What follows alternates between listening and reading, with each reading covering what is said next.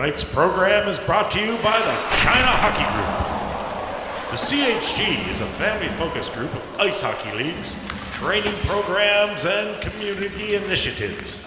They focus on the growth of hockey in Hong Kong and southern China, as well as the development of student athletes, where sporting goals are achieved alongside educational pursuits. The CHG is comprised of a number of hockey programs. Established in 2011, the CIHL is Hong Kong's elite adult hockey league.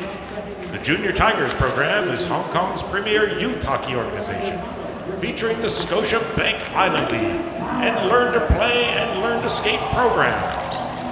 The SCIHL is an adult league for those seeking a more recreational experience. In addition, this CHG showroom is the exclusive reseller of Bauer and Warrior hockey equipment and offers services including skate sharpening and fittings.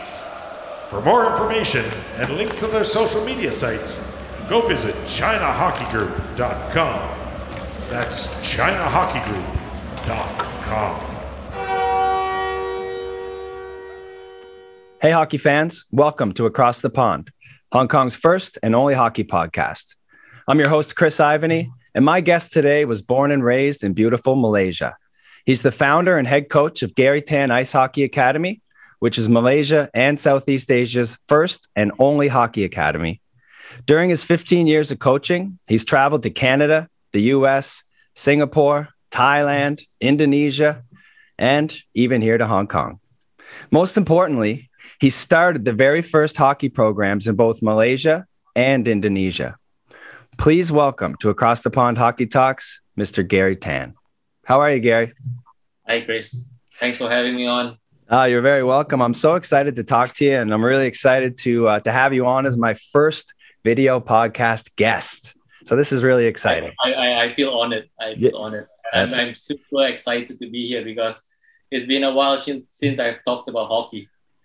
Being locked down, like right now in Malaysia, we're going under a full lockdown from the 1st of June for 2 weeks. So yeah, everything's been shut down here. It's certainly been a crazy couple of years over here, hasn't it? And everywhere else in the world. How about the playoffs, though? You're getting lots of time to watch hockey these days. Definitely. I mean, it's a bit tough with a baby now. I got an 8-month-old baby, but I do my best. Congratulations. Thank you. Yeah. So I do my best to watch as many games as I can. Mm-hmm. I'm a big Penguins fan, so they're out right now. So I've kind of jumped ship, and I'm trying to follow the Leafs or Vegas. So those are my two teams right now. All right. Well, best of luck with the Leafs. Did you see what obviously I'm a Habs fan. I know. I saw that. I knew. Game 7, buddy. Game 7's coming. It's gonna be great. Honestly speaking, I think Montreal has a heads up right now. So they've got a chance. I think Toronto have to beat the ghosts of Toronto past. Yeah. And that guy in goal. That guy. Yeah, he's pretty good, eh? All right, Gary, let's get right into this. Let's take me back to your childhood. I know you were born in Malaysia. Tell me a little bit about your childhood and your family. Well, I have an older brother, and I've born and raised in Malaysia. I played tons of sports growing up, and I represented my school in football, in badminton, in table tennis, athletics. So I also did taekwondo. I grew up just playing sports, and I think it was when I was 14 or 15. I had a friend of mine invite me over to this inline skating rink. It was an outdoor inline skating rink, and I had no idea what it was, right? So I went over there and I saw two teams play. It was Team Rollerblade Malaysia versus a Canadian team of teachers, right? Mm-hmm. So I just sat there and I watched inline hockey for the first time, and I just fell in love with it. Wow. And I've never skated before. I've never held a stick before in my life, but that was my first time seeing it. And I guess that was where it kind of all started, the passion, I guess. Just the interest, right? That sparked my interest. So what was it? What was it about the game that you loved so much right away. Well, I guess I was a big fan of football, right? Yeah. Soccer, whatever you Yeah. call it. Right? So I was a big I was a big fan of that. So the rules are somewhat similar. Like Mhm. you have to score a goal, obviously, right? So Yeah. and the speed, right, and the skills and the stuff. So at that time, obviously, I had no idea. Like I was from Malaysia, no idea what inline hockey Yeah. was. So seeing that for the first time, I was still like blown away. When so happened, I lived nearby that rink, and I decided to get my own pair of skates and just started playing. And everything started from inline hockey at first. So I had a team, a bunch of friends from school. So we started a team called the Grim Reapers. Grim Reapers. Nice. Yeah, yeah, and so it was just a bunch of friends, like just Yeah. joining together and playing hockey. And I remember our first game, our goalie was wearing like field hockey pads and makeshift gloves and blocker, and it was kind of cool back That's then, right? amazing. That's so Yeah, cool. and we all like just started to fall in love with it.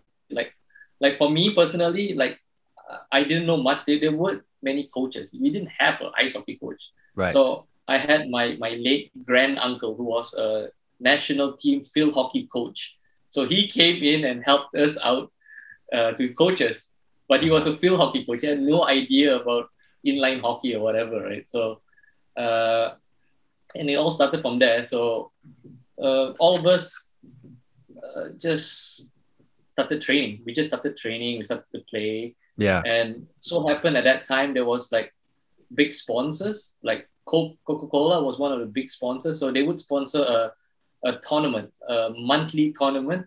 And at the end of the year, every month we would get points. And at the end of the year, there's like a Grand Prix, like an end of the year tournament when the top 4 or 5 teams would play in a tournament. So yeah, we would look forward to that. I remember my first game, like we got hammered, like Yeah. but it was fun. So was there ice hockey at the time in the city, and how many? No, there wasn't even an ice hockey rink.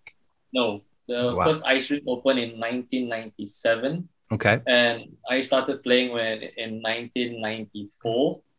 So a good like 4 years before an ice rink opened. Mm-hmm. So at that time, like it just just inline hockey. There was no thought of ice hockey back then. Right. Zero. And was the first ice surface in a shopping mall, or was it in a rink? Yeah, for sure. Yeah. It was in the Okay. mall. Yeah. Sunway Pyramid. That's one of the. That's the. It's a small ice rink. Okay. Half the size of a regulation size ice rink. And how many ice surfaces are there now? Oh, let me see. Right now, pre-COVID or post-COVID? I don't know. Pre-COVID. Pre-COVID, we had 1, 2, 3, 4, 4 ice rinks. Okay, 2 closed down already. 2 closed down during COVID, Right. and 2 opened up. Another 2 smaller rinks opened up. So we still have about 4, but only 2 ice rinks where they allow hockey. Yeah. That's pretty fast growth from inline hockey in the mid '90s to 4 to 6 ice surfaces 20 years later. And like the way I was thinking about it, like how times have changed. Yeah. Like we could barely get players in at the very beginning, but things just kind of grew. Yeah. Like my passion for ice hockey actually started like when I was in high school, like during when I started playing inline hockey. So this is how I got to love the Pittsburgh Penguins too, right? Like I was in my school library and they had a Sports Illustrated magazine, and on the cover there was Mario Lemieux and Jaromir Jagr. That's So amazing. the story was about Lemieux's leukemia, how he recovered from his leukemia and stuff like that. Mhm. So he was my first. Obviously, everybody knew Gretzky, right? But Yeah. Lemieux was my hero growing up. Like I idolized Lemieux, and I just started to read up on ice hockey, and it all started from there. And right now, my luck is Sidney Crosby. Like I'm a huge Crosby fan, right? So That's and awesome. so happened Crosby plays for the Penguins, and he stayed with Lemieux, and it all gelled up, and yeah. You I'm still a you kind of said quickly there. You said um, you obviously knew who Gretzky was. yes. Like that. How did you obviously know who Gretzky was being in Asia? Like how did that happen? That's a good question. Video games. Ah, Yeah, I'm not even joking. Video games. Video wow. games. NHL, whatever, 97 or I don't know what. I can't remember. Like it was just video games, right? Right.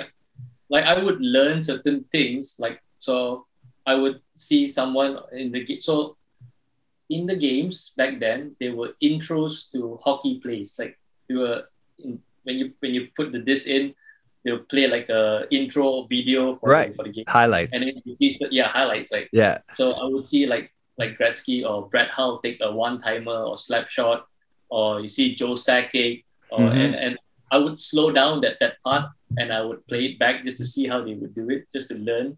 So that's how I would learn certain things. Like honestly speaking, most of the things that I've learned when I started was just common sense. Like I just Really. figured it out myself. We didn't have a coach back Right. then. Like So at that time when you were just getting introduced to the game, obviously you probably weren't able to watch hockey on TV. oh, not at all. There were No. no hockey. Like Yeah. just we were lucky enough to get like highlight videos like once in a blue moon. But I was very lucky. Like back then, cable TV started to come in, right? Yeah. And I had a friend who worked at the cable TV. He was it was really by pure luck, right? So Yeah. he was in charge of recording and just looking at tapes of different channels, right? And he would get Sports Center, right? He would get Sports Center. Okay. So he would record all the hockey highlights, or sometimes there were games, and he would share the VHS tape with me. It was a VHS tape. Yeah. Wow. So he would share that with me, or I would go over, like I would sneak into the studio and I would sit down and watch all the hockey. So that was how it all started. Like it's crazy to think about right now. Yeah. But yeah. Well, it's really cool, man. So you start ice skating, you play your first hockey when you're 18 years old. Is that correct? I think I was on that 19. So the first year I didn't have enough money actually. So when the ice rink opened, I didn't have enough money to play. So I would how would this my first time actually on the ice, I used everything, my head to toe except for my glove and my stick from inline hockey. So I would borrow everything from my friend. So my skates, my helmet, everything I used to borrow my friend's stuff, right? So I never had my own gear until like later on, like much later on, right? Right. But because at that time I couldn't afford it, so I actually would work. Like I would help out to put, because we didn't have safety nets, right? So we would help to put on safety nets. I would put on the safety nets and I'll take down the safety nets so that I wouldn't have to pay for the ice time.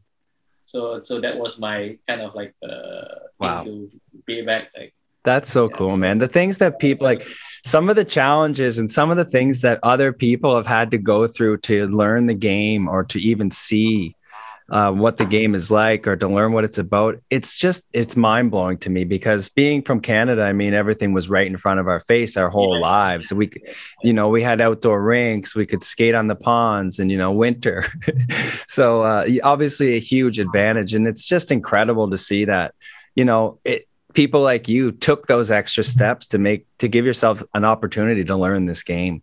So how long was it between when you first started skating till you played your first organized hockey game? Okay, so I can't remember the year, but my first game that we played against another team, like from another country, was in Singapore. Like we took a bus ride down to Singapore to play, I think, a couple of games. Yeah. In one of the old rings, the Kallang ring, which it's about the same size as Sunway Pyramid. I would say it's like a Dragon Center. It's about the same size as Dragon Center. Yeah. Okay. So it was super. I can remember it was super foggy and everything. So that was my first recollection of organized games. So we would have like our own local leagues. And I can still remember we barely could have enough like for 2 or 3 teams. We barely had enough for 2 or 3 teams, right? Yeah. It was hard. Like And it all started from just players just skating and just trying to learn the game, right? So everybody, most of them were students back then. Right? I was Yeah. a student, right? And we had a So, couple of senior guys. when did coaching become something that you thought maybe you would be interested in trying? That's a very good question as well. Like, to be honest, like I've always been interested in coaching ever since I was younger. Mm. Like I would help out as a like taekwondo. That was kind of where it all started. Like I would help coach taekwondo as well, and then I did swimming as well. I was an assistant swimming instructor. Then it went from there to football, to what is this badminton. So I helped out, and then when I started inline hockey, like I would help out the younger players, or we had a couple of girls who wanted to learn, so I would just help them out. So it also it's kind of snowballed. Like it just was always there. I never knew I was gonna be a coach, an ice hockey coach, right? But it Yeah. was always there, right? Yeah. Yeah, it's incredible, man. So, to where you're at today, from what I'm hearing from you coming out of your mouth right now, it's just kind of blowing my mind. You start coaching. Tell me a little bit about the challenges you faced in the very beginning. Some of the challenges that you faced coaching or trying to build hockey. Information. Like it was super difficult to get information like on anything concerning hockey. Can you imagine in 1990, like eight, internet? Where was the Yeah, internet? dial up. There was nothing. Like Yeah, everything was not as what it is right now, right? Like YouTube, you can like literally find everything on YouTube right now. Right? right. But back then there was not many people like interested in the game. Like I would say now we're talking about ice hockey, right? Like, Yeah. and I was lucky enough that one of the we call him the grandfather of hockey here. His name is John Fuda. John Fuda. Okay, so John was a headmaster at Sunway College.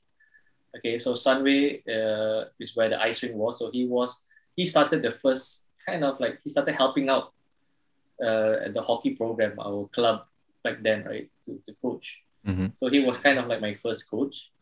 So I would get info from him, and so his story was he used to coach Eric Lindros when he was younger, right? So that's how Wow. and I didn't know who Eric Lindros was back then, right? So I Yeah. had to find out, and he told stories.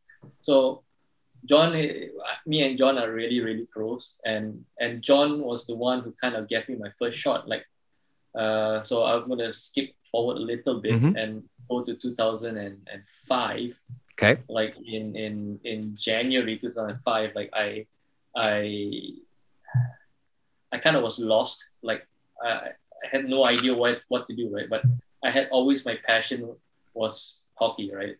And at that time we had no hockey program, but there was the knowledge wasn't there. Like there were not many people helping out. And I was a terrible skater back then, I'll be honest. Really? I was a horrible. I would only stop on my right leg. I could not stop on my left leg to save my life. Okay. Like, and no one was there to teach, right? There was nobody to teach. Right? But I was already helping out. Like I was trying to promote the sport back then, but to as much as I could, right? So one day I still remember this. Like I couldn't sleep that one day, and I was just thinking, what is the one thing that I would love to do? And by the way, I was 25. I was already 25, right? So what's the one thing that I want to do that I wouldn't regret when I get older? And so so I thought, okay, shit, I want to coach. I want to learn more. I want to play hockey more. Right? I want to be better. Yeah. So the only person I knew was John, and he was in Canada. He went back to Canada, right? So this was like 2 or 3 o'clock in the morning. I woke up, I went on my computer, and I emailed John at 3 in the morning. I still have the email, right? And I just asked John, like, John, this is a long shot, like, but what are the chances of me coming over and learning hockey in Canada? And it took him so I thought he didn't receive my email. So 2 or 3 weeks later, he replied me and it's like, okay, Gary. And I thought he forgot about it. I was like, okay, forget about this. Back to my life. Right? Yeah. So he replied me like 2 or 3 weeks later and he said, Gary, I found someone. So Mike Fura, who was the assistant general manager of the LA Kings, who is now one of the hosts of Sportsnet. Right. So, so Mike knew someone, his old teammate, Jules Jardine. So Jules is my savior. So Jules, he runs a hockey school in Toronto called World Class Hockey Development. So Jules, so John spoke to Mike, Mike spoke to Jules, and it all started from there. Everything snowballed, right? And I had no idea about all of this, right? So I've met Mike before. Yeah, so I met Mike before when he came down to Malaysia to visit his dad. So I just got an email and I just like, this is for real. Like I could go to Canada. Wow. And at that time, like imagine this is 2005, right? Yeah. Again, internet wasn't there still. It's just starting to grow, right? Yeah. And I had no idea. Like it was a shot in the dark. Like literally, I knew 0 people there. I had no idea who Jules was at that time. The only person I knew was John, and John lived out the outskirts of Ontario, right? Like he was like a few hours away. Yeah. So everything just started to grow from there. But my recollection of that is take me through that. So you get this email, you decide, hey, I'm going to take a chance. I'm jumping on a plane, heading to Canada. And that must have been pretty intimidating to be going to a place where hockey is everything. And you're going in as an outsider, I would say, without any, I don't mean that in a negative way. But what was that like? And just talk to me a little bit about that experience in Canada. Oh, definitely. that is an experience that I love talking about because not many people would experience this. Yeah. So I just want to queue up. Like at that time, I was still working. Like I was still doing a 9-to-5 job. I was a research consultant for an IT company. So I told my boss like I need to do this, right? And I said I need to go for. I was there for about 4 to 5 months. So it's either I quit or if you could, I would appreciate if you could give me an unpaid leave, right? So at that time, nothing much was happening back in Malaysia. Like there was nothing. There was no national team. Wasn't much program, right? So, but I was lucky enough that I had the support of a couple of people in my clubs, and I wanted to go and learn, right? So they would write a letter for me to go overseas. So it was during the summer of 2005, right? And I told my parents, like, can you imagine telling your Asian parents in 2005 that I want to go to Canada to learn hockey? I can't even imagine. It is, yeah, it's crazy. So what was the reaction? They think I was crazy. Yeah. They think I was crazy. Right? Yeah. But they supported me. Like my parents, that's what matters the most, right? Yeah. I will always be thankful because they actually dipped into their life savings to pay for my trip to Canada. So I'm very, very thankful for them for doing that, right? Incredible. Back then, like again, I didn't grow up in a rich family or well-to-do family, right? We made do, right? But they saw my passion, they saw my interest, right? And I knew back then really like that I wasn't going to let them down. Like if I was going to go there, it was going to be all or nothing. Like I had the clear mindset of what I wanted to do. And as I said before, like when I went there, my knowledge was at best 10%. Like I couldn't do many things. I could shoot the puck. I knew I could shoot the puck from inline hockey. I would practice that a lot, right? And so I got hold of Jules. I emailed him. I spoke to him. I said, okay, Jules, like I would love to learn from you, right? And he was gracious enough to allow me to come, and he didn't charge me anything. He let me stay at his place for a few days until I found another place outside. Mm-hmm. So and I stayed by myself. That was the first time I was staying by myself in an attic, like in the attic, like Yeah. And I still remember, yeah, I had a small room in an attic, Oh my and gosh. and yeah, I had this tiny table with a small closet and a tiny bed. Yeah. But yeah, and so and I was lucky that Jules hooked me up with the training program, right? So I remember 2005. I think it was in June 2005. Like I arrived in Toronto, so it was my first time there, right? Like, I had no idea who Jules was. I just saw a picture of him, Yeah. and yeah, he picked me up, and we went back to his place, and yeah, so that was my first time in Canada, and as you know, like everywhere, like you see billboards of the Leafs and stuff like that, and I was like, whoa, it's like shit, I'm in Canada, I can't believe it, right? And it was so mind blowing, right? Yeah. And it's like, okay, Gary, so I got to know Jules like throughout my the stay, Yeah. and now he's one of my best friends, Yeah. and a father figure also, right? That's So incredible. he took me under his wing. Yeah. But he said, Gary, like this is like, he told me, Gary, go to sleep early, wake up in the morning, first day of camp, like the next day.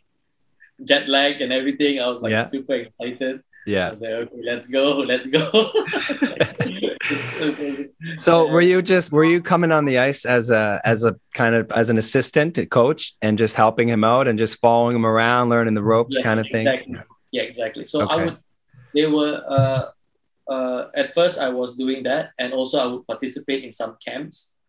So I would be a player in the camp. Right. So when I was there, I would always join the 10 to 12-year-old kids only, Right. because I wasn't good enough for anyone older, right? So my level was at the 10 to 12-year-old level Yeah. at that time, and the young kids would help me out as well when I was there.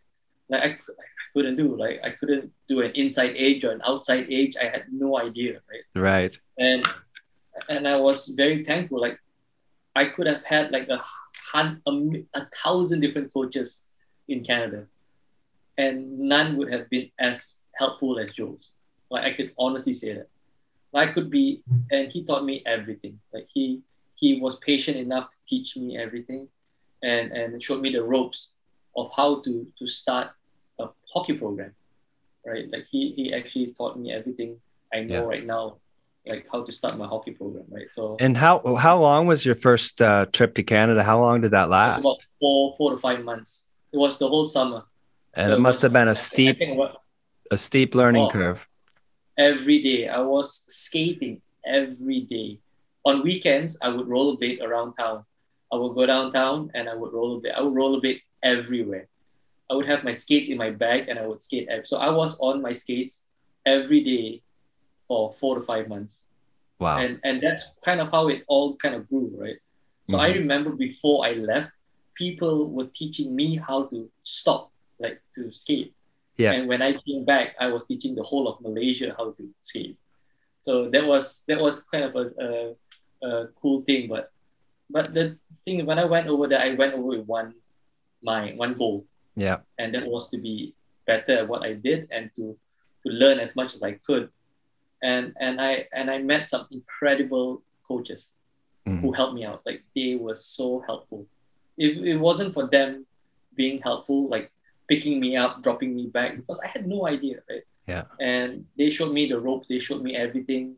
And yeah, like Well, everything you've said so far is so inspirational, man. It's like the hoops that you had to go through to pull this off, and you know the dedication and the mindset that it took, and the passion. I can see your passion, man. Like when I was first introduced to you, I started following you on social media, and Yeah, I would say your passion for hockey rivals anyone I know, and that's pretty incredible, man. Yeah. And so you spent 4 or 5 months in Canada. You learn the ropes. You come back to Malaysia, and you start the very first hockey programs in your country. How proud were you at the time to be able to do that for your people? It was at that time you don't think much about it, right? Right. I was excited to come back and show off to all my friends for the new skills I've learned, right? Like, Yeah. hey guys, this is what a saucer pass should look like. Yeah. No one told me what a saucer pass was. Yeah. Yeah. Look at my saucer pass. I'm like, whoa. Look at Right. my, all this, you know how you pick up the puck and all that Yeah. stuff. Like toe drags. No one knew anything. They didn't know how to do anything. Right. So imagine all of this, like the toe drags, Mm. those things that they do with the puck and all that stuff. Like back then, no one knew. Like Right. it was still new, right? And I would come back and I would show them all the skills that I learned, the edge control drills. So I was very firm on power skating, right? So that's what Fundamentals. Yes. Yeah. And at that time, no one knew what inside edge or outside edge stuff were, right? Like right now, you could like blink and you could find stuff on YouTube. Yeah. But back then, there were not much people who were teaching that Right. I would say in Asia. Like no one knew back then, right? Yeah. Well, yeah. Well, that was certainly at a point where hockey was just starting to take off in some of the hot spots in Asia, like Japan and Korea, maybe northern China. It seemed to trickle down slowly into Southeast Asia. And at that time in 2005, you start hockey. And did you imagine that 2 years later you would have a national hockey team in your Oh, no. country? Never. So, as I mentioned, it all snowballed, right? It came with an idea at that time, like, why don't we start a national team? Like, we already had, we started the federation, Mm-hmm. but we were like, okay, let's take the next step. Let's apply to be in the IIHF, right? So, in 2006, we applied, and I think we got approval for I can't remember what it's called, but a partial entry into the federation. Mm-hmm. Right? And at that time, the goal was the Asian Winter Games in 2007. So, and mind you, none of us have ever played on a international size ice rink before. You understand? Wow. So our ice rink was, imagine, it was half the size of a regulation size rink, right? So Mm-hmm.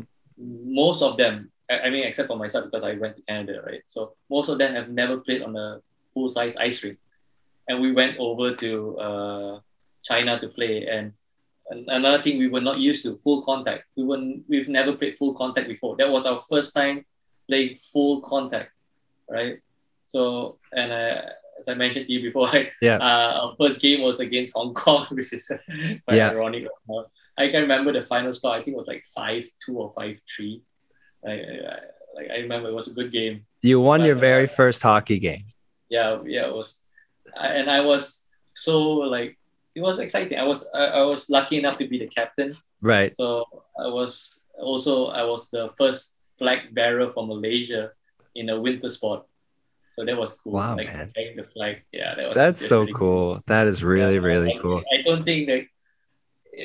I would say that would be top 5, in my life highlights. Yeah. That would be one. So tell me a little bit about the skill level. So what was yours? You were the captain of the team. Were you the best player on the team?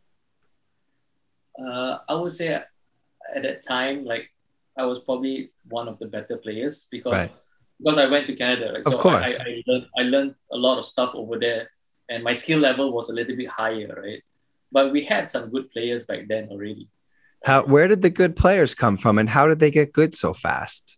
From inline hockey. Actually, most of the good players were from inline hockey. Yeah. So most of the players from inline hockey joined ice hockey. So that's kind of how it all started. Mm-hmm. And we were lucky enough that we had a guy. He's a Malaysian guy who lived in Switzerland. So I kind of got to know him way before. And I contacted him and I said, hey, would you like to play for Malaysia? So he came back and he kind of brought a bit more knowledge of hockey. Mm-hmm. He was a defenseman.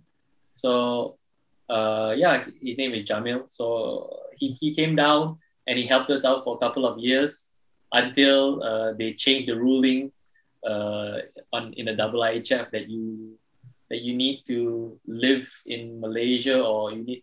There was a couple of rule changes back then, Yeah. and he wasn't allowed to play anymore, right? Right. So I remember our first blowout was against South Korea. Oh, That was South Korean. It was like, and they were really nice. It was, I think the final score was like 15-1. Like, but they were really nice. They let us score at one goal. They Yeah. actually let us score.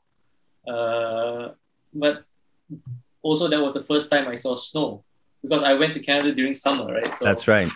so most of us never had seen snow before or skated outdoors. So that was the first time most of us have seen snow or skated outdoors. So yeah, there were tons of cool experiences back then. Like, but Yeah. Well, let's keep going. I want to hear some more stories. I mean, we have a lot to go through in the next little while here, but from that point on in 2007, you get your first chance to, play in an international tournament. You won your first game. You head back to Malaysia after that experience. And what's next? And how excited were the people and the people you were playing with? How excited were you guys to go back and just be motivated to improve your skills and be like, we can do this? Like, what was next? So the next thing was development. So that was always my goal, like to grow the sport in Malaysia, always. Till now, it's still the same. Like, it's never changed, to grow the sport in Malaysia. Mm-hmm. So like, I wanted to promote the sport, like to find new players, to grow the game. So we would always do like open days and open skates, or, get people to join in, start the hockey school. So we started the hockey school for beginners and all. So everything was just for that, for it to grow, because most of our players were all older players. So we were all like 25 and 30 years old. Like literally my first game, like I was 27 when I represented Malaysia for the first time. So yeah, I'm pretty old already, right? Yeah. So yeah. In the hockey world. Yeah, it's terribly old, but yeah. But I knew where I was. I wasn't like delusional, right? I knew that I couldn't play for a long time, but I could coach for a long time. Yeah. So I just started to grow the sport, to promote the sport, right? Yeah. And the IIHF was very helpful during the early years. So they started the Challenge Cup of Asia for non-winter countries back then. And the first tournament, the Challenge Cup of Asia, was in Hong Kong. I remember it was Megabox, right? So that was the first tournament they had. And it was only for non-winter countries. So you had Hong Kong, Thailand, Taipei, Malaysia. I can't remember I can't remember if Singapore was there, but there were only a few countries in there. Yeah. And so that tournament was a yearly tournament, and that was something that we could look forward to every year to represent Malaysia. Yeah, because the Asian Winter Games was every 4 years, right? Yeah, so it was the Asian Winter Games every 4 years. Right. So the Challenge Cup of Asia was our, we look forward to tournament, and we would train for that, right, every year. Mm-hmm. And the national team just slowly grew from there, and we were lucky enough that we met some great people like in the IIHF to help us out, to push us in the right direction with coaching. So at that time, like, I was lucky enough to go to Virumaki in Finland for a development camp, right? So that was the first time Malaysia participated in a development camp. So again, it was my first time going to Europe and to Finland, right? So at that time, there were not many Asian coaches going there. There were not many Asian coaches, so I was one of the few. And I was lucky enough to get involved in the development coach program. It was so in Virumaki, they had different programs for learn to play, for managers, for head coaches, for referees. Yeah. So, and to be involved as a head coach actually is pretty difficult. Yeah. But I was lucky enough that they gave me an opportunity to be a head coach in one of the teams there. And that's where I met like a lot of the coaches who helped me develop as well. So when I went there in, I think it was 2008, if I'm not mistaken, 7 or 8, I can't remember. I was 8, sorry. Yeah.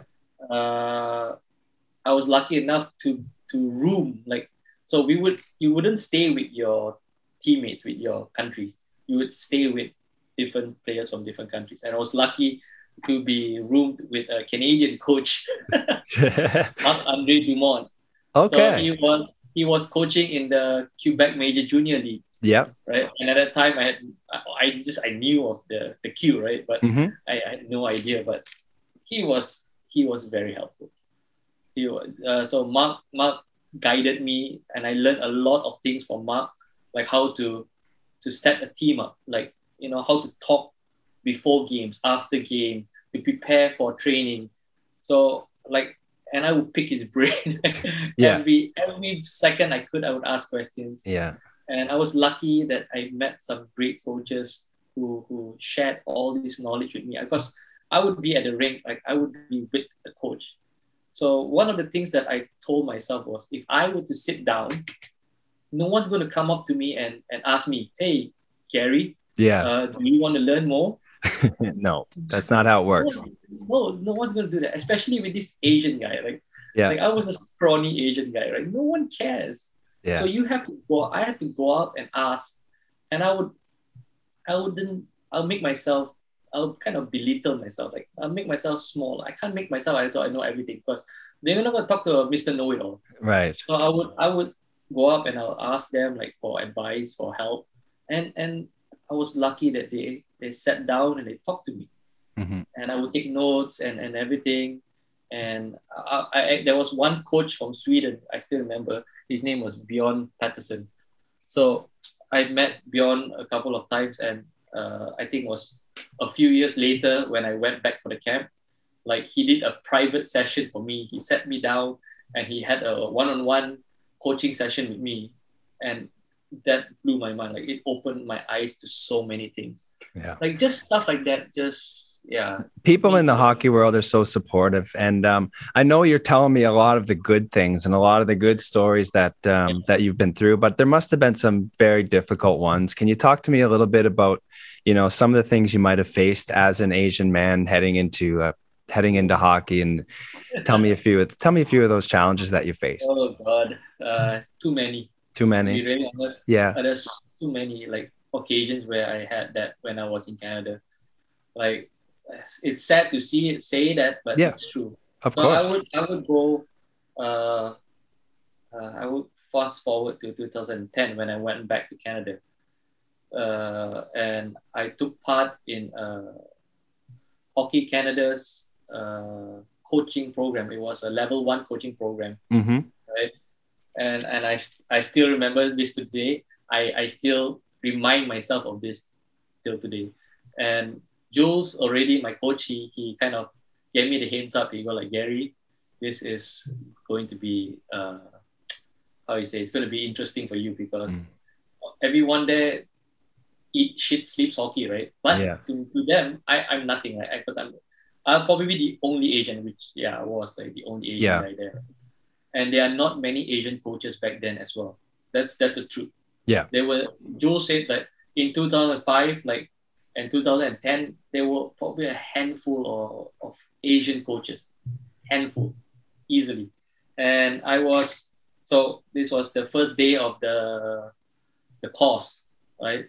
And obviously I was already coaching. Like, I was already coaching with Jules in his camps. So I was very familiar with his program and the skills and everything. And I have been coaching for 5 years already, right? Like, nonstop, right? Yeah. So my knowledge was pretty much there already. So when I got into the course and I sat down, I sat by myself at the back, and I remember they started to pick groups, right? And obviously I got picked last. I remember that so clearly. I got picked last, and because they didn't know who I was. I was just this Asian guy, right? Yeah. And I was just filled into a group, like okay, this group, that group. Oh, I'm the leftover. Okay, you go there. Okay, I was the leftover. So I went over to a group, and they were just talking among themselves. They never asked for my feedback. They never asked for anything from me. They just, and I'm not the type of guy who would just butt in, right? Like, Right. I would just sit there and I'll listen. They never once turned and looked at me and say, "Hey, what do you think about this? What do you think about that?" Nothing. And I Yeah. remember this one simple thing, like I will never forget. They asked me, "Do you have your own pair of skates?" They asked me that question. I swear to God, that was the one thing that I remember till today. And that fueled me so bad. Like, it's like, do you have your own pair of skates? Do we need to borrow skates for your house? Like, oh my, Yeah. it was bad. Like, and I Well, was like, man, yeah, I have, and I acted like normal. Like, I didn't want to say anything, right? of Like, course. I Yeah. just pretended like I didn't know shit, right? Yeah. So, and I said, okay. So how the training went? That there was a group of kids, and there were, I think, 4 groups. So 2 groups on the first day, 2 groups on the second day, or something like that. And one group will be on the ice coaching. One group will be helping out, right? So during the part, they were so happened that in my group they were teaching skating, Okay. and Yeah. I was quite proficient in my skating already back then. Yeah. So all these guys, to be honest, they were all parents. They were all parents learning how to coach. Okay. They were not like high level coaches or whatever. They were just parents. Like, there were a couple of guys who were coaches, coaching at, like, house league or single A, some double A, but not many high level coaches, Mm-hmm. right? And FYI, they had no idea what my name was. They never once asked my name also, right? So the day off, they went through the whole program for the on ice, and they didn't ask for my input on what should they do or what can I do or whatever. They said, okay, let's do whatever. Okay. So guess what? I did whatever. So I did exactly what we would do during our camps. And none of the coaches could show the drill. So I would do like inside edge, touching the ice, or outside edge, and I'll do all this power skating stuff. They had no idea of anything, right? And after I did all that, they questioned me. It's like, oh, where did you learn all of this? After that, right? All of a sudden, all of a sudden, they're like, wow. Yeah, they're like, oh, okay, this guy kind of knew how to skate. Yeah. I say, where did you learn all this? Oh, I'm working for World Class Hockey. What? World Class Hockey? You know Jules? Yeah, I've been working with him for the summer. Oh, I sent my kids to that camp. Jules is coming to coach my team. Will you? Like, that was. Then after that, they started to get to know me. Yeah. After that, like, so that was my first recollection. Well, that's terrible, man, that you had to go through that. I mean, but that being said, I mean, the fact that you were able to just kind of push through, laugh it off, kind of show them, by doing, like, hey guys, I got this. I know what I'm doing here. Good on you, man. That's incredible. So honestly, when you come back to Malaysia now after 2010, you got a program going. Did you start to focus on kids at that point and their development, knowing that obviously I'm assuming that you learned when you were in Canada that you got to start at the bottom, with kids, sure. and the main thing, and you even said it yourself, power skating, the fundamentals, things like that. Was that where you turned your focus, and what happened? Tell me about the growth from 2010 on. Oh yeah. So when I got back again, like I again, the sole focus was just development, right? So yeah, I would run a camp, like a power skating camp or shooting and scoring camp. Like, I would just do that every year, right? And it doesn't matter if the same thing over and over again, right? But the kids just needed to learn the fundamentals. So that was my goal.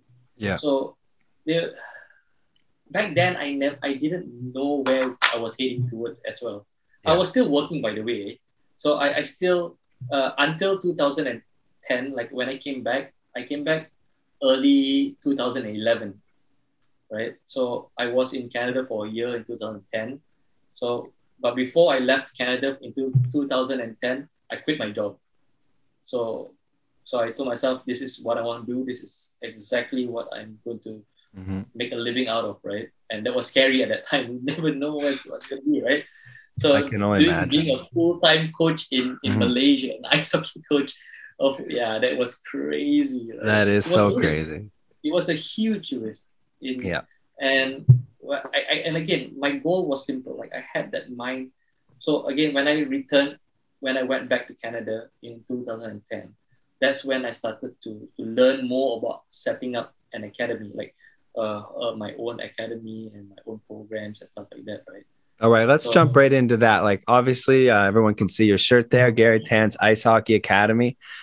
This is the stuff I've been following you doing on social media and all your drills and the things that you pick up on hockey games and the clips that you share. It's incredible. So, tell me about when you started the academy. How did it start, and how fast and where has it taken you since you begun?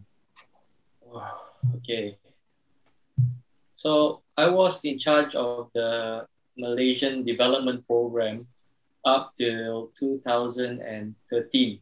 Okay. Since from 2007 or 6 till 2013. So I was in charge of that, and uh, things took a turn, and I was thinking about, okay, hey, maybe I needed to start my own academy. Like then I had more I would say power to control what I wanted to do.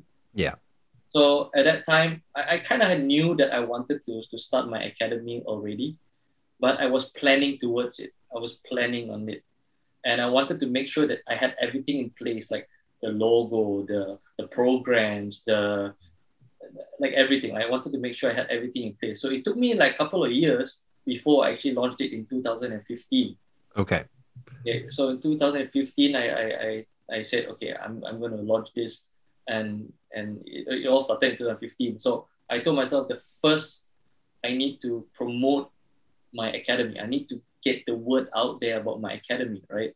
So I had this all far-fetched ideas. I had all Yeah. these far-fetched ideas, right? Like at that time, no one did kind of what I did. Like I could honestly say that, right? Yeah. So I said to myself, I got to bring Jules.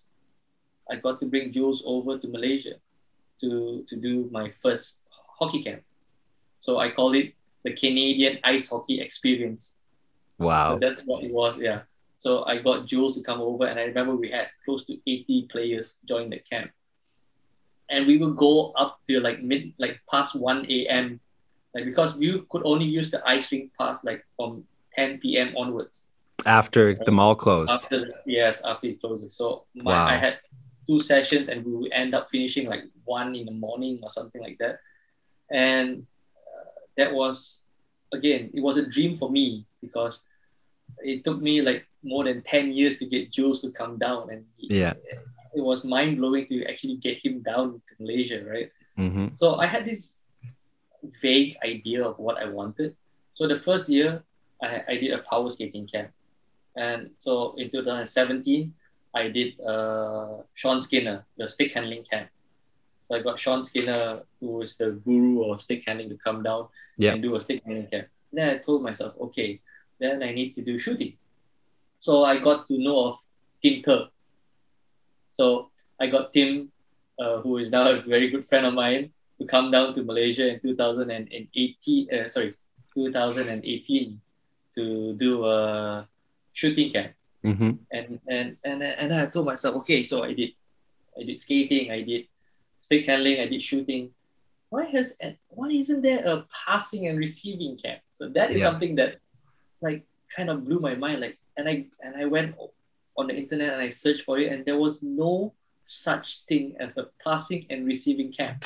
Yeah. Like, ding, And ding, so ding. Yep. Yeah. And and I told myself, like, okay, so Jules had his power skating, Tim had his shooting, Sean had his stick handling. Mhm. No one did passing and receiving. So I did my work, right? And I ended up starting, I could honestly say, the first ever passing and receiving camp in the world. That's incredible, man. What? Yeah, Great Yeah, vision. honestly, You had great vision, and you had the guts to follow through and just oh God, yeah, it figure it out. I was. mean, that's the hardest part. Anything new that you're doing, sometimes you just got to figure it out. You can't depend Yeah, on someone else. If it's not there, you got to do it yourself. And yeah. yeah, that's incredible. So keep going. Tell me more. So uh, it just slowly just grew from there. Like I knew where I wanted to go when I started my academy. Mm-hmm. Obviously, my end goal was to hopefully travel to coach in camps overseas, right? Mm-hmm. So it kind of grew. Like Thailand gave me my first opportunity.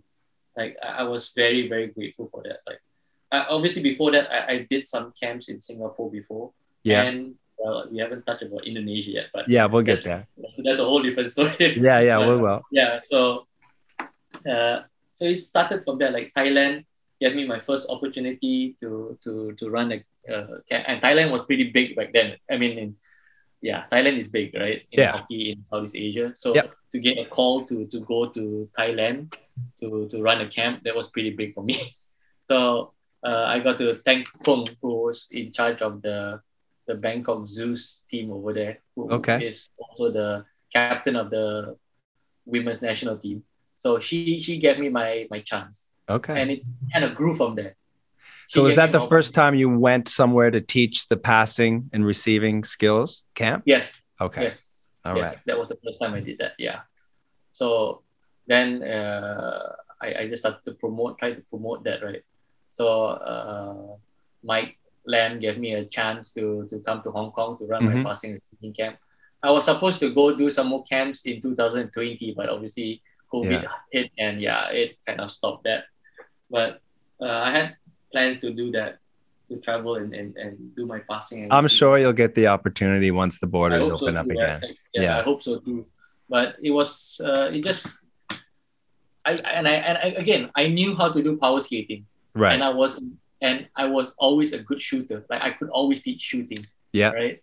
So my goal was to learn everything, and this is something my coach Jules told me when I first started with him in 2005, and to learn everything, to be good at everything, right? But be a master of some. Yeah. So the jack of all trades, master Master of of none. none. Yeah. Yeah. So mine is jack of all trades, master of some. I like So that. yeah. So I've been a master of some of the skills. So I'm not the greatest at stick handling, but obviously I know how to teach it. But I Yeah. am good at my passing, receiving, and shooting.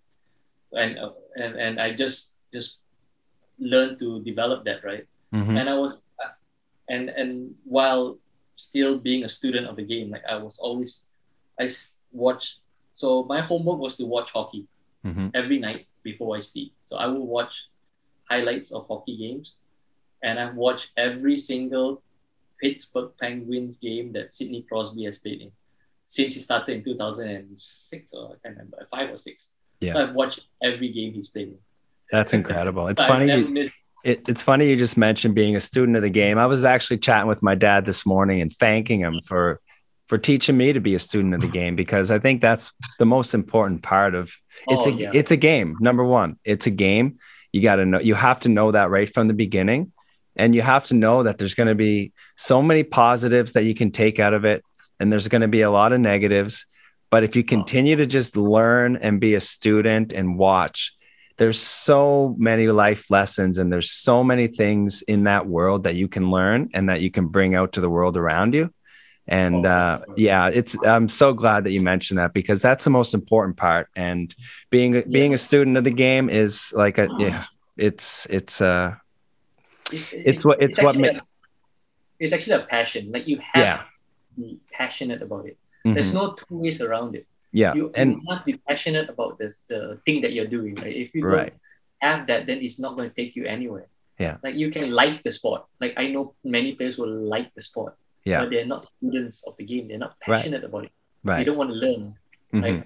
And I don't know where it stemmed from. Like I just wanted to learn more. I wanted to know more. Yeah. And I knew when at an early age that when I started to do this, like I wanted to be the best that I could be I wasn't going to go halfway because my parents sacrificed a lot for me. So I knew that I cannot let them down. Like, I had to go all out. I can't mess this up, right? Mm-hmm. And again, being an Asian guy, coaching hockey, it's just not easy, right? Like Yeah. And it took a lot of suffering and pains to get where I am. And it, like I have to thank the support that I got from my friends, my family, who gave me the push, the motivation, right? Of course. So yeah. It's so touching, man, to hear that. And like what we talk about being a student of the game, of the other side of that is like being a fanboy and just someone who just cheers for a team. And, I love this team. Like I'm a Habs fan, but I'm a hockey fan number one. I don't care if the Habs win Game 7. I hope they do, but if they don't, I just want to see a good hockey game, things like that. So those messages are the messages that are so important for you to spread in your camps and in your programs. And it seems like, you're on top of that, and that's really impressive. Thanks. It's difficult. I mean, like it's, like most of them, like hockey is still like, it's not their number one sport. Like they're just starting to learn. Obviously, like, like the kids that I started to develop at a much younger age, like they grew that passion, and that's where they became really good. Like we have some really good players here in Malaysia as well, right? Yeah. And those players are the ones that got really passionate about the sport. Like, and I still remember when I started with the players who are representing Malaysia right now. I started with them in 2011, or before that, and right now they are representing the country, right? And back then I never knew they were going to get to that level. All I knew was I had to focus on the development. And right now, and one of the highlights of my I think it was in 2018 or 19, I can't remember what year was it, that Malaysia won all the championships, like in the IHF, like the U20, the men's, the women, like in that 1 year. And I remember I coached all of them. I literally coached like 100% of all the players back then. And to see just to see them accomplish that was very like overwhelming, I would say, because I can imagine. It was, and I wasn't coaching the team. I coached them since they started, right? Like they had their own head coaches. So even though you're not coaching the team anymore, you're certainly developing all the players that are, filling up the rosters. And where does Malaysia stand now when they go to competitions against other Southeast Asian teams, and even against some of the bigger ones like Korea or China? How did you fare against those teams nowadays? Korea, Japan, China, not even close. Not even close. Yeah. But I mean closer. How close is it? Again, the issue, I mean, if you want to go a bit more technical, is we don't have a full team. Right. You get my point. We don't have a full team. Like the hardest part is we don't have a full team, right? Like we probably have like a couple of good players. Yeah. Like I'm for sure, like if we have a few players who could play with them, that we could definitely do that, right? Yeah. And each country has that. Each Southeast Asian country, like they have that. Right, we have a few players who could play at a high level, but we don't have a full team of players at that level who could compete with them, right? So that's where the difference is, right? And most countries, so most countries have that, and where we stand right now against them, not even close right now. Yeah. In terms of Southeast Asia, top 3, depending. It all depends. Like it's very close. Like depends on which age group, whether it's men's or women. Right. So another thing that I'm pretty happy about is the women's program. Like I started the women's program here in Malaysia. Yeah. I can't remember when was it, in 2014 or something. Mm-hmm. And it grew. I remember we barely had a handful of girls. Right now, we can actually start a league with girls. Like we have like 4 teams. Like so, it has grown a lot. Like and a lot of people have played their part. Like I'm not the only one. Like I'm just a coach, right? But everyone had to play their part. Right. So I'm just one part of it. Yeah. So you didn't only build hockey in Malaysia. You've also built hockey in Indonesia. Somehow, amongst all these other things and that you're doing, how did you take that on? Tell me a little bit about that experience about coaching in Indonesia. Okay, let me just pull up. Yeah, go ahead. It's incredible. You not only started hockey in one country, you started hockey in two countries. So, okay, so this is, I think, in 2014. Wait, I need to pull up the date of this. Yeah, I don't want to get it wrong. No rush. 2014, yeah. 2014. So, back then, obviously, my academy wasn't set up yet, by the way. 2014, my academy at 15. So, it was through my playing days. Like, I remember I played against an Indonesian team in a tournament here in Malaysia, and I had a really good tournament. We won the tournament, and I was the best player for that tournament, right? So I still remember one of the coaches, Andy, who's Indonesian. He emailed me and said, "Hey Gary, would you be interested in coming to Indonesia to run a hockey clinic at their new ice rink?" They had a new ice rink, so they have an older ice rink, but there was not much hockey there. So a new ice rink opened in Bintaro. It's called BX Rink. So Andy messaged me and said, "Hey Gary, I had no idea who he was, by the way. So he's like, oh, I got to know you from the tournament. I thought we would like to have you over." So because of that good tournament that I had, I got the invitation to come. Wow. Not because of they knew I was coaching as well. But, yeah. They knew I was coaching, of course. Right? But because I had a good tournament, so the hard work paid off from it always does. It always does. Yeah. So it kind of started from there in 2014. I went over there to run the first development hockey program, right? And they had all their kids who barely knew how to skate or do anything, right?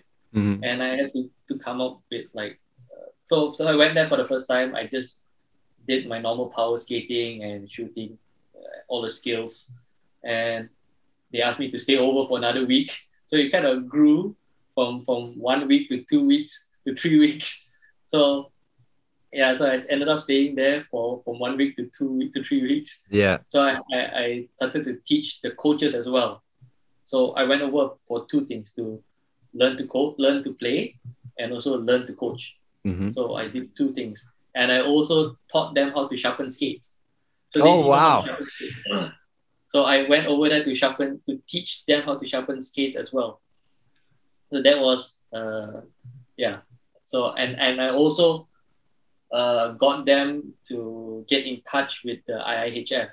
So I kind of wanted them to follow the same process that I went through, right? Yeah. and it just slowly grew, right? And in 2016, they contacted me. I mean, I still went there yearly. I went there quite often to run a camp. And they're like, okay, we got our national team. Would you like to be the head coach? I'll be like, great. Wow. So I would love to, right? Yeah, of course. A great opportunity, right? Coach a national team for the first time. And what did your Malaysian friends think about that? To be honest, back then, it was interesting because I was not very. I totally left all. I didn't want to get involved in the hockey scene in Malaysia. Just coaching. I didn't want to get involved with national teams or all that, right? So my sole focus was to build my academy. Yeah. To build my academy. So, but for my friends and family that I close with, it was pretty interesting. It was a unique opportunity back then. Yeah. So this was my schedule back then, and this is the truth. You can check my passport. I would every Wednesday morning, I would take a flight to Indonesia, and I would arrive in the evening, and I'll start coaching at night, right, on Wednesday, and I would coach all the way till Saturday morning. I have one class Saturday morning in Indonesia, and I would fly back Saturday afternoon, and I was doing that for a few years. Wow. And I would travel back and forth because I had my hockey program on Sunday night and Tuesday that I couldn't miss. That was my program, so I had to do double work, right? So I didn't want to lose my program in Malaysia while I would still continue. And the people in Indonesia were so supportive of that. I was lucky they actually allowed me to fly back and forth every week, right? Yeah. So I was like, okay, and it was tiring. It was very tiring. How long did you stay involved with the hockey program in Indonesia? Until 2018. And then you just, after that, sole focus, you're still, okay. I still help out. Yeah, I still help out. I still am in contact with their coaches and with their players. Yeah. I'm still very close with a lot of them, actually. So, I live there, right? Technically, I live there. Yeah. So, and most of the students that we started in 2014 are all representing their country right now. So that's pretty cool to see all those young kids who are like tiny kids now, all like young adults representing their country. So it all started from there, right? Very cool. Again, they don't have a full-size ice rink in Indonesia as well. So this is one of the few things that is, hampering the development of the sport. Yeah. Is the size of the rink. There's not enough rinks, right? Yeah. And that's that leads me right into my next question. What does Asia need most to help continue growing the game? What's the biggest deficit or the biggest thing, like you said, hampering the development of the game here? Ice rinks, definitely. Ice rinks. Not enough ice rinks. And to be really honest, quality coaching material. Like there are lots of coaches, don't get me wrong. There are tons of coaches. Yeah. But it's just the information that are not being passed down. So most of the information that are being passed down are of the 1970s, like the old time hockey, right? Yeah. There's old knowledge out there, and the game has evolved so much since then. Right? You of course some things are the same, right? But there are a lot of things that have changed since then, right? Like stick technology, you know what I mean? Of course, right? Like in terms of like the speed, the size of the player, like all of this, everything's changing. You don't see much. Okay, and this is like purely my own, and people can obviously question me about this. Yeah. Like I would say like the one thing, and this is something that I learned from Tim Turk as well. So if you notice back then, you would see a lot of players shoot off one leg. They would go on one leg and then shoot off, right? But in the past few years, I would say, I don't know how, 4 years, 3-4 years, right? You will see more and more players shoot off their strong foot. That means if I'm a right-hander, I shoot off my left leg, not on one foot, with 2 legs on the ice. So the more, you won't see many single leg shots, the Phil Kessel one-legged. Like you don't see that. Obviously, it's still there. It's not gone. It's just, you don't see it as much as they are back in the day. Right. You see more what we call the stride shots. And this is just an example, right? Right. And obviously the game has changed so much. Yeah. Like the speed, the skating skills and all of this. Like the size, last time you need to be like huge to be able to play. Now you got a player like Cole Caulfield, who's like, he's tiny and he's like, so, the game has changed. So the coaching style has to change as well. Absolutely. It can't be the same, right? Everything evolves, right? So this is the thing. Sorry. Is that what you get? Sorry, you keep going. No, so that's something that I learned to adapt. Okay. To change. Yeah. And who are some of the inspirational coaches that you look to now? People that inspire you to adapt and change? Like in the NHL or? Like anyone. Doesn't have to be NHL. Well, obviously my coach Jules definitely was one of the biggest influences in my life. Like without him, I keep on saying this. If it's not for him, I would not be sitting here talking to you. Okay. Like easily. Okay. He was the biggest influence in my life. Yeah. Like, and then over the years, I got to know like Sean Skinner and Tim Turk. So, and obviously Mark Andre, who helped me out when I was in Canada. And so like he was Mark, who I met at the IIHF camp. He was gracious enough to let me stay with him for a few weeks and be a fly on the wall and join his Quebec Major Junior team. Like, wow. I would go for all the practices, the team talks, like watch all the games. I would be a fly on the wall.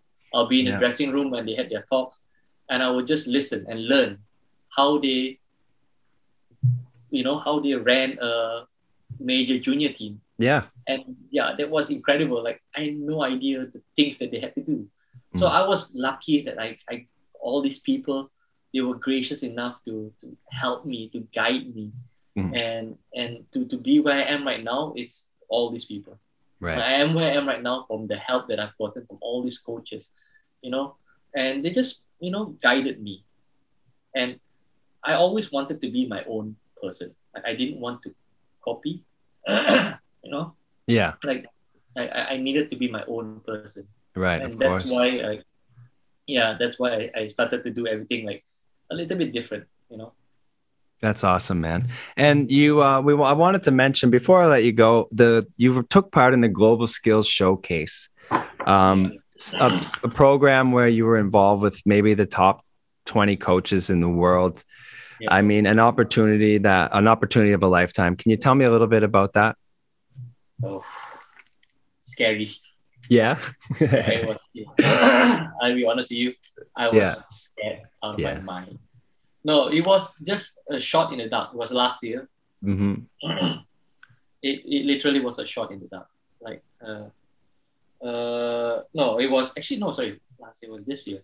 Yeah. It was this year. Like, I saw an email. So I subscribed to the coach's site, and they sent an email to ask all the coaches who would like to apply for this Global Skill Showcase. And I just, out of the whim, I just sent in my application, and I just said, hey, I did this is my background, and I want to talk about passing and receiving. All right. And I got a reply. So the guy replied me as like, hi Gary, like we would like to interview you, to find out more about what you want to talk about. And so it just kind of snowballed. So at first it was the top 10 coaches, but the response was pretty good. So they added on, they wanted to do more, right? Yeah. So, and they mentioned to me at that time that there were not many, they don't have much material on passing and receiving on their site. They had tons of NHL coaches talking about forechecks and back checks and power plays and PKs, but they were not fundamental drills on their site. So I was one of the few who gave them that this subject, and they were like, oh, okay, let's run with this. So it was very nerve-wracking, to be really honest, because I was there with like really top coaches from all around the world, right? And you're presenting to them. And I'm presenting. It was my first time presenting after a long time. Right? Yeah. And it was, I had to come up with the material. So it was scary because the first time I did it, I just rambled on. And it was too long, right? The thing was too long. And we had to re-record it because, I just spoke too long about what I wanted to do, right? So, right. And all I can remember from that was this was a great opportunity. Like, I could not have asked for more. Like, this was a good, I would say, pat on the back, like to tell me that I've done something. Like, of course, I've accomplished something, right? Like, because usually this is probably the only time that you will get some kind of recognition. Like, of course, there are actually people who recognize what I'm doing. And to hear the feedback that I've got throughout the seminar was pretty cool, to get coaches to reply me. And obviously with that, there are good and bad, right? There's obviously people who like who disagree with certain things that I talk about during my seminar, right?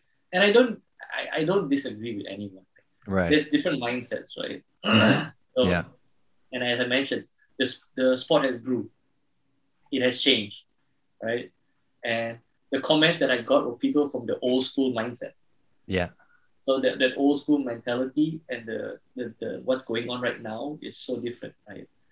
So it's very interesting to see that there's still that old school mentality, and things have changed. And as you can see from some of my Instagram, like the things that I post up, right, like these are the things, the comments that I got. Like I'm trying to debunk it, like trying to prove that like what you're saying is not true right now. It might be last time during the 80s and 90s, where hitting was so big and you got to crush somebody and stuff like that, right?